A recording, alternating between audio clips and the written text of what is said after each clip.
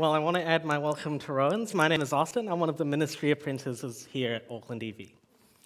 Now, I'm just coming to the end of my first year of the apprenticeship, and God has really used this year to grow me and challenge me in many different ways. But I have to say, one thing that really stuck out to me is how powerful God's word is as he works by his Spirit. So why don't we pray that God would open our eyes and convict our hearts as we hear his word. Let's pray. Dear Heavenly Father, thank you so much that we can have this opportunity now to gather together and hear your word. And we pray, Father, that you would humble our hearts, that you would give us eyes to see what is written in here and realize how amazing it is that you would speak to us. May we come away from here more and more captivated by your Son, Jesus Christ. And it's in his name that we pray. Amen. Progress. It's one of those things in life that we like to see. Every one of us likes to make progress. Perhaps it's progressing in your career, or maybe it's progressing in a skill. One of the things that fascinated me from a young age was playing card games. I played a lot of card games growing up, and one of the things that you have to do in playing card games is you have to shuffle the deck a lot. So I remember when I was a kid and I saw my aunt do a riffle shuffle on one of the card decks for the first time. And that's when you split the deck in half and you take the two halves and you weave them together. I looked at that and I thought it looked and sounded amazing. And I was like to my aunt, you have to teach me. Now, the entire process of a primary-aged kid learning how to riffle shuffle a deck of cards, it really meant that a load of cards started flying everywhere. You might even say I progressed in the skill known as 52 pickup. But eventually, I reached the point of being able to riffle shuffle an entire deck of cards. And I was super stoked. I remember I just kept shuffling the cards again and again and again, much to my aunt's annoyance. But now, I don't have to think twice about shuffling a deck of cards. I can just shuffle them naturally.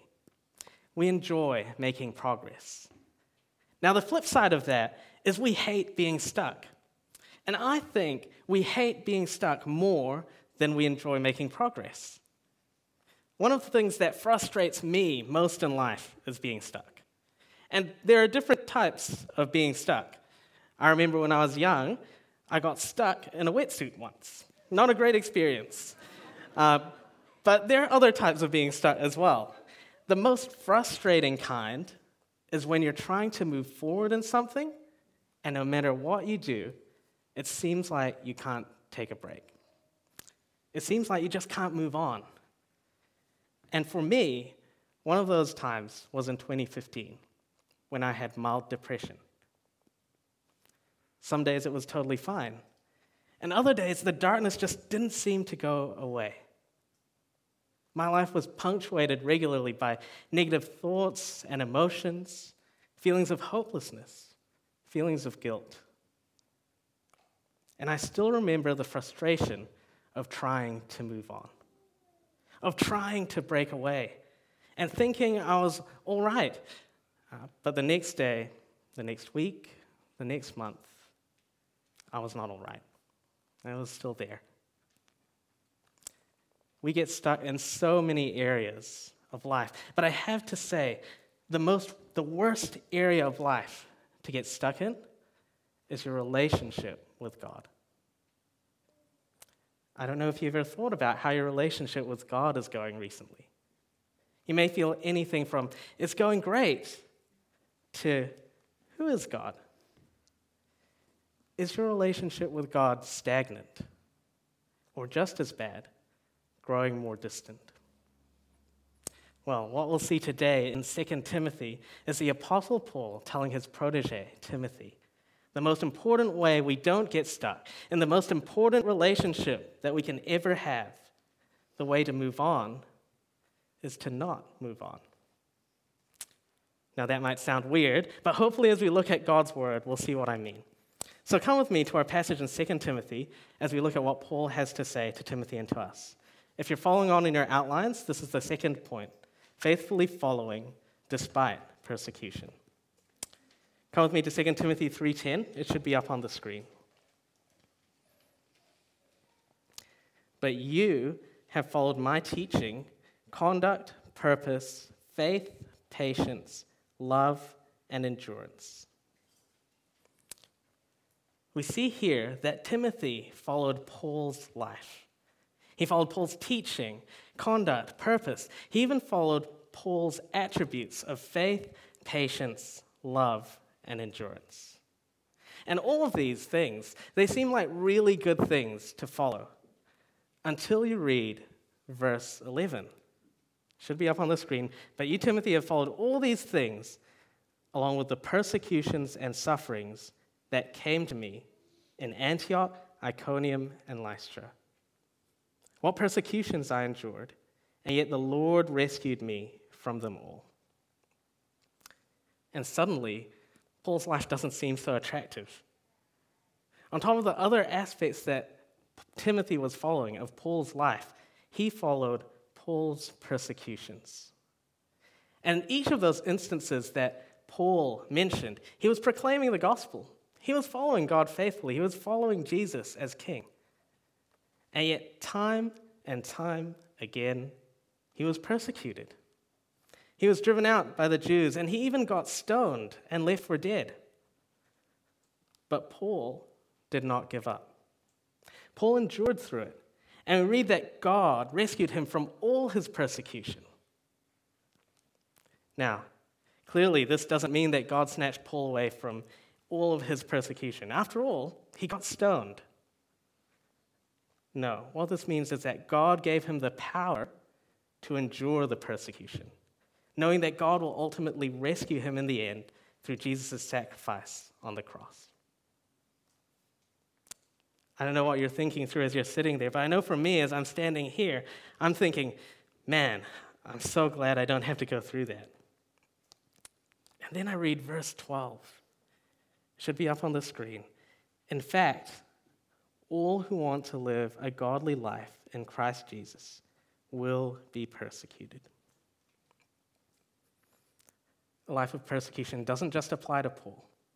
It doesn't just apply to Timothy. All who want to live a godly life in Christ Jesus will be persecuted. Not exactly the most encouraging statement, is it? I mean, is Paul serious? But isn't this what Jesus taught as well? Look with me at John chapter 15, verse 18. It should be up on the screen. This is Jesus speaking. If the world hates you, understand that it hated me before it hated you. If you were of the world would love you as its own. However, because you are not of the world, but I've chosen you out of it, the world hates you. Remember the word I've spoken to you. A servant is not greater than his master. If they persecuted me, they will also persecute you. For those who follow Jesus, we follow a master who was hated by the world and who was crucified by his own. Now, it's not like every Christian across the world has the same level of persecution. And living here in New Zealand, we're not exactly at risk for being killed for our faith. And yet, there's still a cost for being a Christian. So early on this year, I was out shopping with a friend. We were going to Dressmart, and I decided to take a seat in the store because I was tired shopping, and he was going on trying out some clothes. And this old lady came along and asked if she could sit next to me. And so I said yes, and we ended up having a great conversation. We talked about how our day's been and what we do. And I remember I told her that I had just finished a PhD in applied mathematics, and now I'm doing a ministry apprenticeship for church. I remember her look. She just looked at me so surprised, and she was so incredulous, and she said to me, "Really? Don't you want to be doing something that actually uses your PhD?" And before we could chat about it more, my friend ended up finishing buying clothes. And so I got up, said goodbye, we're going to leave. And I remember what happened next. As I was walking out of the store, the lady actually called out across the store and she said these words, "Don't worry about church. Jesus can wait." And as I walked out, I couldn't help but feel a little upset and shocked that someone would call out across the store and say those words. And there I was, walking away from the store, ridiculed in a passive-aggressive way for choosing to do a ministry apprenticeship instead of being an academic. But really, can Jesus wait? Or does the fact that Jesus is king mean that we can't help but speak? That we can't help but live our lives radically for his glory and proclaim his name? What is it for you? As you seek to live a godly life, how are you counting the cost of being persecuted? Perhaps you choose to not take part in the workplace gossip, and your workmates single you out as being weird. Maybe your family has shunned you because you follow Jesus, ridiculed you, cut you off. Or maybe it's just being known as the faithful Christian, and suddenly you're the target of people claiming that your views are from an outdated old book. Paul says, all who want to live a godly life in Christ Jesus will be persecuted. And that will mean that life is hard at times. If you want to grow in your relationship with God, you have to let God grow you. And the old saying is true, no pain, no gain. 2 Timothy, it's one of Paul's last letters. And Timothy was Paul's protege, someone whom Paul loved and trained. Paul deeply wanted Timothy to keep progressing in the Christian faith, to keep trusting in Jesus. He was for him. So he told Timothy about the persecution so that it doesn't take him unawares when it comes. Have you heard Paul's warning? Persecution will come to you if you follow Jesus. Are you ready? Make no mistake, it will come for all who desire to live a godly life in Christ Jesus. God's plan for us isn't comfort, at least not in the way that we think. It's not a cruisy life. It's to follow Jesus. And that path includes persecution. We're not asked to escape persecution, but to endure persecution so that we might be shaped into the likeness of Jesus. Not to get stuck in our broken and sinful ways, but to depend on him. But the real question is, how? How on earth do we do this? I mean, life can already feel so hard at times. How can any of us keep making progress in our relationship with God, knowing that will only lead to more persecution? What we need is God's word. We need to remain in the teaching of the scriptures. That's the next point in your outlines. And at first reading, it seems obvious, right? But it's actually quite profound. Look with me at verse 14. It should be up on the screen. But as for you, continue in what you have learned and firmly believed. The encouragement for Timothy is to continue in what he's learned. And what is this thing that he's learned? We'll see later on in verse 15 that it's the sacred scriptures. And Paul says to Timothy, continue in these. Now, that particular word that Paul uses to Timothy, continue, it actually carries this meaning of remain or abide or stay. And so Paul says to Timothy, those people who don't love God, they move on.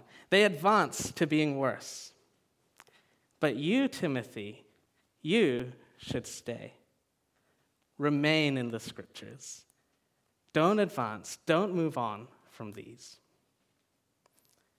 And what we'll see is that these are scriptures which never change and yet always change. Now, what do I mean by that? Let's take a look at the first part, the scriptures which never change. Or to put it another way, the content of the Bible, God's word, never changes. Look at what it says at the end of verse 15.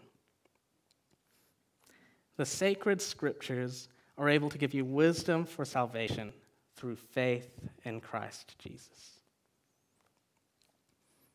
Now, the sacred scriptures that Timothy learned when he was young were the Jewish scriptures. It was the Old Testament. But I don't think Paul is limiting the word scripture to simply just mean the Old Testament, but also the teachings of the apostles.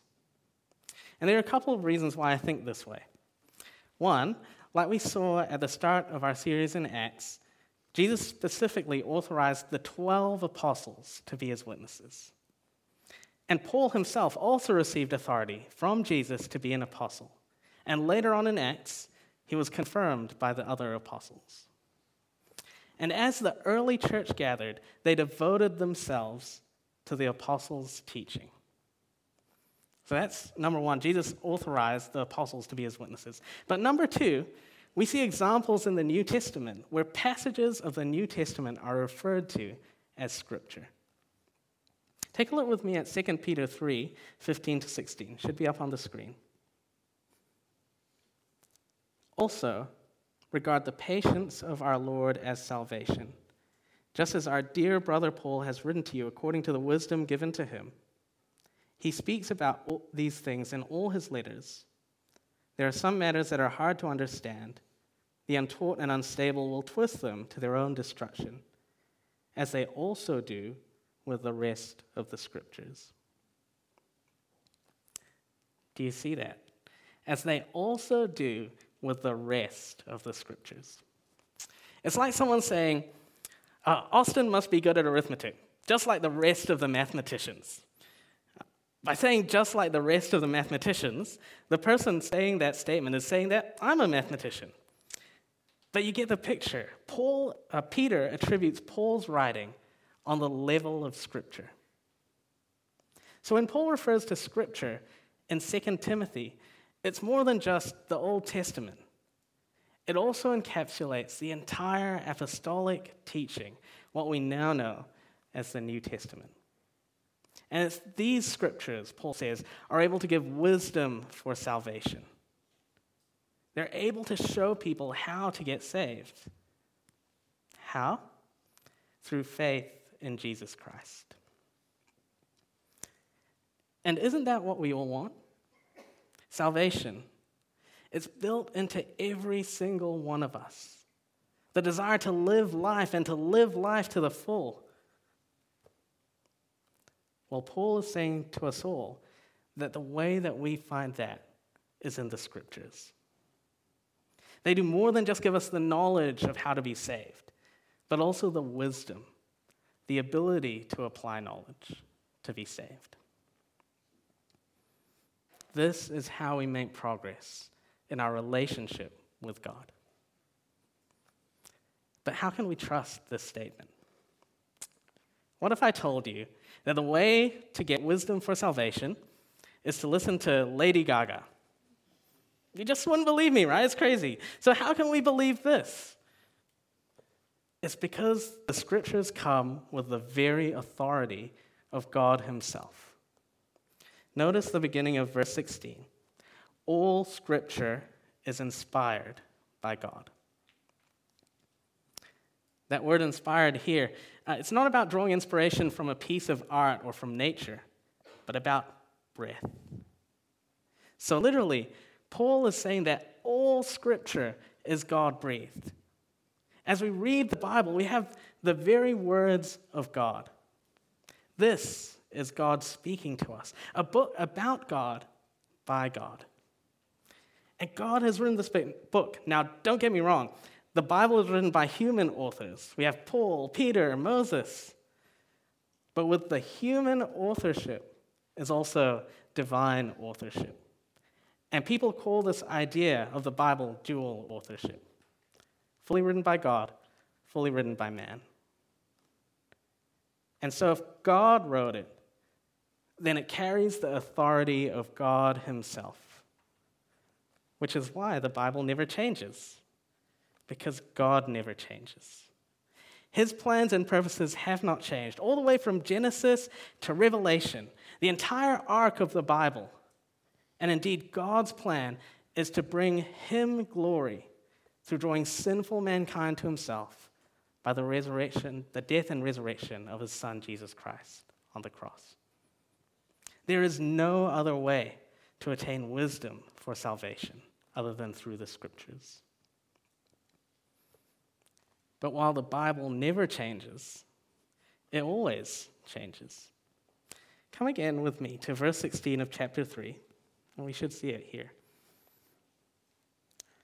All Scripture is inspired by God and is profitable for teaching, for rebuking, for correcting, for training in righteousness, so that the man of God may be complete, equipped for every good work. Do you see what I mean when I say that the Bible always changes? It always changes you, the readers. As we read the Bible, God, by his Spirit, teaches us, rebukes us, corrects us, and trains us in righteousness. And notice what begins verse 17. It says, so that. And whenever we see that the author is giving us the outcome of what he's saying, the reason for the previous statement. Scripture is useful for all these things so that the man of God may be complete, equipped for every good work. The totality of that statement, it's striking, isn't it? I mean, really? Being complete? Equipped for every good work? Exactly. That's exactly right. Scripture is enough. Scripture is sufficient. No one can say that God hasn't revealed enough for us to be saved or to live a life pleasing for him. No one can even say that he hasn't given us enough resources to get unstuck. And yet so often, we can act and live life in such a way as if the Bible was not enough. We wonder whether the Bible is really able to help us solve our deepest problems, and we wish for new and more direct ways to hear from God than slowly reading the Bible. But the way to progress in our relationship with God is to listen to his word. God's word is enough to live a godly life. And if this is true, then we should be incredibly amazed at how we have the Bible so easily accessible in our lives. We have a whole range of translations, hundreds of design options. We even have the Bible on our phones. You can see it up there on the screens, wherever it is. And yet, there are times when we go days without dwelling on God's word and meditating on it. If this truly is God's word to us, then how exciting is it that we can hear him speak to us every single day? How crazy are we to not listen to him? Friends, as the culture of this world keeps driving us away from God, we won't find ourselves drifting towards God's word. Only the opposite. So we need to be intentional with how we let God's word dwell in our hearts. So read the Bible. Hear God's voice. If you want him to change you, to grow you, to help you endure, you have to listen to him, to his voice. Read the Bible for yourself. Read the Bible with those who know Jesus and those who don't. And here are 3 useful applications that we could all try. All beginning with the letter R. The first one is something that you've already heard. Number 1, read. Actually open your Bible. Take the time to read it. Take some time to look over your typical week and set aside the time to read the Bible. Make plans on what book you're going to go through. It really helps when you reach the end of a book to know where you're going next. And if you're stuck, there are so many Bible plans online. And you can even sign up to our very own daily Bible reading plan on your Connect cards later. Or perhaps you find it hard to actually know how to read the Bible. In your outlines, you would have received a bookmark. And on one side, there's this thing called the 7 Arrows of Bible Reading, which has 7 helpful questions to ask as you read the Bible and try to unpack what it has to say. But maybe it's just hard to read the Bible. And I know there have been those days for me when I just feel tired, I don't feel like I can open the book, or I don't have time to sit down and read. But in those times, I've loved listening to the Bible audiobook on my phone, even playing it on the radio of my car. It's about hearing the Word of God regularly, whether that's on your own or with others. The New Testament church would have nearly always heard the Word of God with others. They didn't have Bibles written down back then. They just had letters and other scrolls maybe. But they would have heard it with others, recited it together, read it out loud together. Do whatever helps you hear God's Word. So 1, read. And 2, remember. Take some time to memorize some of the Bible and let it sink into your heart. So earlier on in this talk, I mentioned that I had some mild depression in 2015, and I remember several times in my life when I was feeling down and depressed because of my sin. And suddenly, a verse that I memorized comes to me, Romans 8:1. There is therefore now no condemnation for those in Christ Jesus. Just a small plug to come along next week for a Secure Summer series as we look at the amazing truths of Romans 8. But how amazing is that truth, right? I can say to the lies in my head, get out of here. There is no condemnation for me because I'm in Christ. How powerful is that truth? It helped me to correct my view of me to God's view of me. I literally heard God's voice because it was in my head as I remembered the scriptures.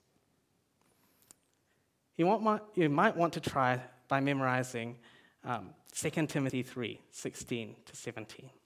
All scripture is inspired by God and useful for teaching, reproof, correction, and training in righteousness, that the man of God may be complete, equipped for every good work.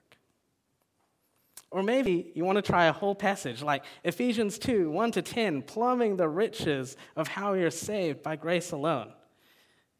Memorizing the Bible really helps us to store and treasure God's word in our hearts.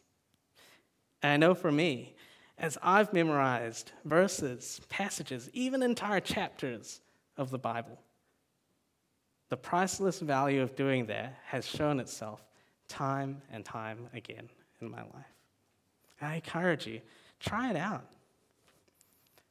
2, remember. And finally, 3, recall.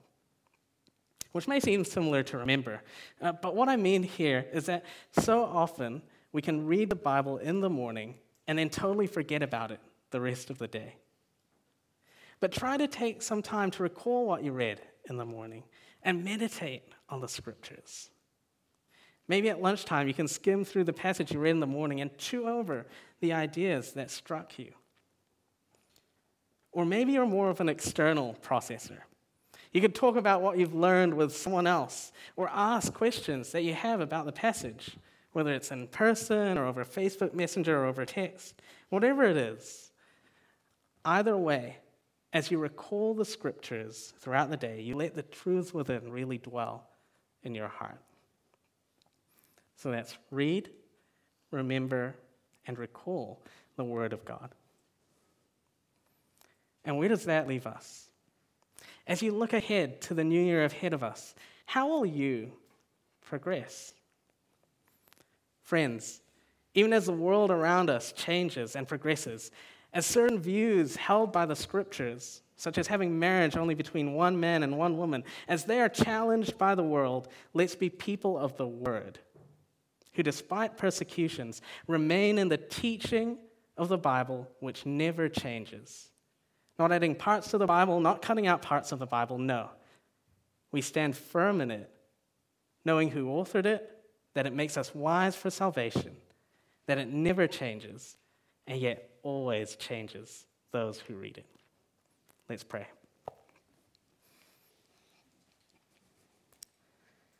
Dear Heavenly Father, thank you so much that you have given us your word. It really is so amazing that every day we have access to hear your voice, hear what you have to say for us, hear your plan for our lives, and have wisdom for salvation. And Father, we confess that we don't listen to you as much as we ought. But we pray, Father, that in the next few days, in the next week, in the next year, would you help us to be captivated by your Son through reading your word? And might we come away from reading your word being transformed more into his likeness. In the name of Jesus Christ, we pray. Amen.